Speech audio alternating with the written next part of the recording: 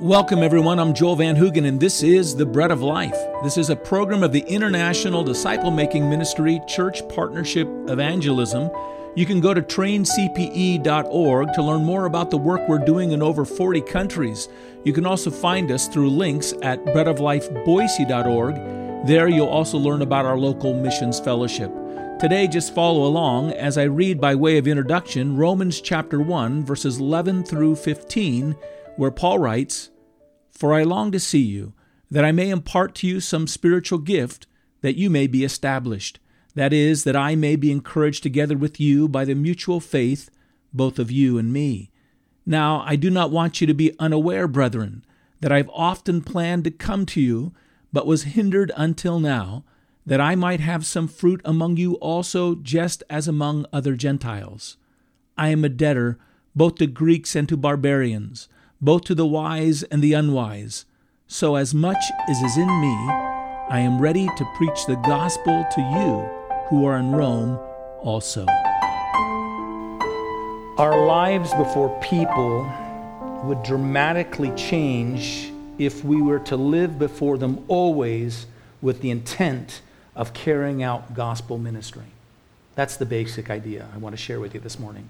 Our lives would drastically change if we lived always with the intent of fulfilling and carrying out the gospel ministry that God has called us to and God has given us. I'm not going to give you any opening introduction. I want to go right to our first point because there are a number of things I want us to see in this text before us. And the first thing I want us to note here is the ministry that Paul wishes to have in Rome among the Roman Christians. And it is, in a sense, an expression of gospel ministry. He wants to come to them, and through the power and gifting of the Holy Spirit, he wants to minister to them the gospel of Jesus Christ. He wants to see them live gospel lives. He wishes these new believers to be established and strengthened in the way of Christ. He wants the grace of God's saving work that has begun in their life to extend out into every aspect of their living. And so this is what he means in verse 11 when he says, "I long to see you, that I may impart to you some spiritual gift." The word there, gift, is grace or charismata, so that you may be established and strengthened. Paul is coming to them with the gospel and the full benefits of the good news of Jesus Christ. And he believes that out of the fullness of that gospel, there is more for them to learn and more for them to know and more for them to experience of the richness of God's saving work. So he's coming to them with this idea of the full benefits of this gospel to bring it to them. And so Paul actually concludes in Romans 15, verse 29, a further assertion of this desire. Although he speaks of this truth and this gospel throughout the letter he writes them, he still is not content that he's seen it, in a sense, implemented into our lives. He still wants to come to them with this message. And so in Romans 15:29, which is a complement to Romans 1:11, Paul says, "But I know when I come to you that I shall come in the fullness of the blessing of the gospel of Christ." I know I'm going to come to you with all the riches that the gospel has for you, and I want to bring it to you. One of the things we can draw from that is this application. We must never think that our salvation through Jesus Christ is only a matter of gaining heaven or eternal life in the hereafter. It is gaining Christ and all of the benefits of being reconciled with God also in the here and now. It is living in the fullness of all that we can receive through Jesus Christ. It's having our lives fulfilled by being what we were made to be and what God has in this work of recreating us and giving us new life through Jesus Christ, what we were called to be, and that is to be obedient, loving worshipers of God through Jesus Christ. I should say that the greatest and most wonderful implications of the gospel, the greatest impact of the gospel to be known is known by us not on the initial day of our saving. It's the power that God begins to express in our lives and release in our lives beyond that moment in which he forgave us from the penalty of our sins. at the day of our salvation. It is the outflow of that salvation like a mighty river coming upon us, leading us in deliverance from self and sin on a daily basis.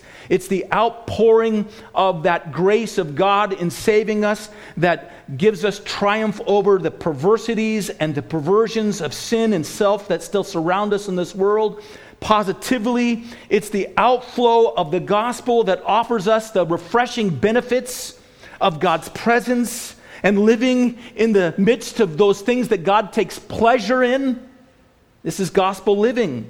And Paul wants to encourage the Roman Christians into those things. He wants to bring to believers the gospel of Jesus Christ. That's what he wants to minister to them. At the same time, Paul also wants to and has a desire that along with these Roman Christians, he might extend that gospel life to those who have never heard it before. He might bring other people to Jesus Christ as well, that they might be converted to Christ and come into salvation. And Paul speaks about this focus of his life and ministry in 1 Corinthians chapter 9. We read these verses in our scripture reading this morning. In verses 19 and 22, Paul says this, "Though I am free from all men," the gospel has set him free and given him liberty in Jesus Christ. "Though I am free from all men, I have made myself the servant of all that I might win the more. To the weak I've become weak that I might win the weak. I have become," Paul says, "all things to all people," or all men, "that I might by all means save some." That's a part of his desire as well. He wants to see the gospel brought to the believer in all of its fullness, in all of its benefits, and he wants to minister that gospel to their lives, and he also wants to see that gospel brought to individuals who have never come to Christ before. In Romans 1:13, then, Paul says that he is coming to them that he might have some fruit among you also, just as among other Gentiles. 2 lines of fruitfulness he's seeking for here in the gospel. The fruitfulness of the gospel developing its implications and its impact in our lives, in the life of the believer. He talks about this in Galatians chapter 5, doesn't he? In verses 22 through 25. Take your Bibles and go there. Galatians 5, verses 22 through 25. These are verses we should know about. This is his aim and this is his goal, that he might be used as an instrument of the Spirit of God to coax and bring people into this kind of gospel life, this kind of gospel living. He says the fruit of the Spirit is love, joy, peace, long-suffering or patience, kindness, goodness, faithfulness, gentleness, self-control. Against this, there is no law. There are no laws that are made to somehow inhibit these kinds of expressions. These are the very things that God wants to flourish in your life. And those who are in Christ have crucified the flesh with its passions and its desires. If we live in the Spirit, let us also walk in the Spirit. This is the kind of gospel fruit that, first of all, Paul is seeking among the Christians in Rome. The fruit of maturing Christians walking in the Spirit, manifesting the life of Jesus Christ through the power of that Spirit, producing him the fruit or the attributes in the life of Jesus Christ. At the same time, he also wants to have that fruit of new persons coming to Jesus Christ. On a number of different occasions, on actually 2 different occasions, Paul refers to the individuals who were the first to believe in Jesus Christ in what was southern Greece. And he calls them the first fruits of the gospel. And so when you bring a person to Jesus Christ, that's fruits. That's a fruit of the gospel as well. And he wants, I think he's speaking of both of these expressions of fruitfulness. This is the gospel ministry of the Christian. We want to see the gospel flourish in the life of other Christians. And we want to influence the flourishing of that gospel truth in their lives. And we also want to see the gospel come and flourish in the life of the unbeliever, producing new life, so that they might know him and believe in him and trust in him. So Paul concludes by saying in verse 15 of Romans chapter 1, I am ready to preach the gospel to you who are in Rome also. He's ready to preach it to them, the believer, and with them to other unbelievers. It's his desire. It's the thing that's come upon him. And the other thing Paul says here, and this is the next point I want you to notice here, is Paul says that there is an impulse within him to take that gospel to others, and there's also an obligation set upon him to take that gospel to others. So I just want to make a contention here. I don't think Paul is just speaking about himself. I don't think Paul is this extraordinary, uncommon Christian. I think Paul is expressing to us the heart of the born-again Christian. This is the measure of the person who is a true follower of Jesus Christ. Everyone who is born again of God knows this impulse into gospel ministry. They know this impulse wanting to influence those within the body of Christ with what it is that God is doing in their own life. There's something within them that says, taste and see that the Lord is good. They want to share that goodness with others. And at the same time, there's this impulse, this desire that grows up within them to want to take that gospel to those who have never heard and those who have yet to receive this good news. Beyond the impulse, the born-again child of God, as he begins to walk out and live out this life of surrender to the lordship of Jesus Christ, recognizes that there's an obligation to these things as well. Not only an impulse within, but an obligation upon him. And that's our second observation here, our second point. Paul actually speaks of this. There is an internal drive and also an external compulsion to engage in gospel ministry. And it comes to all believers. An internal drive and an external compulsion. See here that Paul feels an internal pressure driving him to this readiness. He says in verse 11, I long to see you, that I may impart to you some spiritual gift. He yearns within himself. It's something that's built up within him. And this internal impulse is something that broke into Paul's heart on the day in which he was converted and brought to Christ.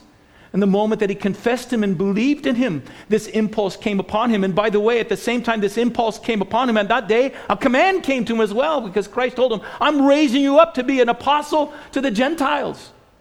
But this impulse came into his life. The Spirit of God came and indwelt him and began taking up residence in his heart. He was forgiven and he was cleansed, and God began to live inside of him. And at that moment, a new heart was beating within him. A new pulsation was driving him. It was the heart of God, and God's heart is a missionary heart. It's a heart to bring people to himself and to bring himself to people. Paul puts it this way in 2 Corinthians 5:20, describing this new sensation, this new thing that was taking place in his life that he says makes him and makes all people ambassadors of reconciliation. He says in verse 20 of 2 Corinthians 5, now then, we are ambassadors for Christ, as though God were pleading through us. We implore you on Christ's behalf, be reconciled to God. Paul is saying that God has taken hold of his very being, and God is sending out his pleadings, his own divine pleadings, so to speak, through his own mouth and his own lips. You'll remember the prophet Jeremiah was called of God to call the people of Judah back into repentance to himself. The people didn't respond well to Jeremiah's witness. They persecuted him. On one occasion, they took him and threw him in a pit for days, and he was trapped there in a well, an empty well, just full of mud. He sunk in, and eventually someone came and took him out, but it was difficult for Jeremiah. And Jeremiah ultimately decided this was too difficult for him. This was too hard a task. So he decided not to proclaim it anymore, not to give the people God's word. And this is what Jeremiah writes in Jeremiah 29. Then I said, I will not make mention of him, nor speak any more in his name. But his word was in my heart like a burning fire shut up in my bones. I was weary of holding it back, and I could not. I tried to not say something, but the drive and the impulse was in me, and you should find some comfort in the saving life that you received from Jesus Christ that puts within you a knowledge and a desire and an impulse to share that life with others. It's evidence that God himself is abiding within your heart and your life. Don't quench that. This has been The Bread of Life, a ministry of Church Partnership Evangelism and the Bread of Life Church in Boise, Idaho. To learn more, go to traincpe.org or breadoflifeboise.org. Until the next time, may God bless you.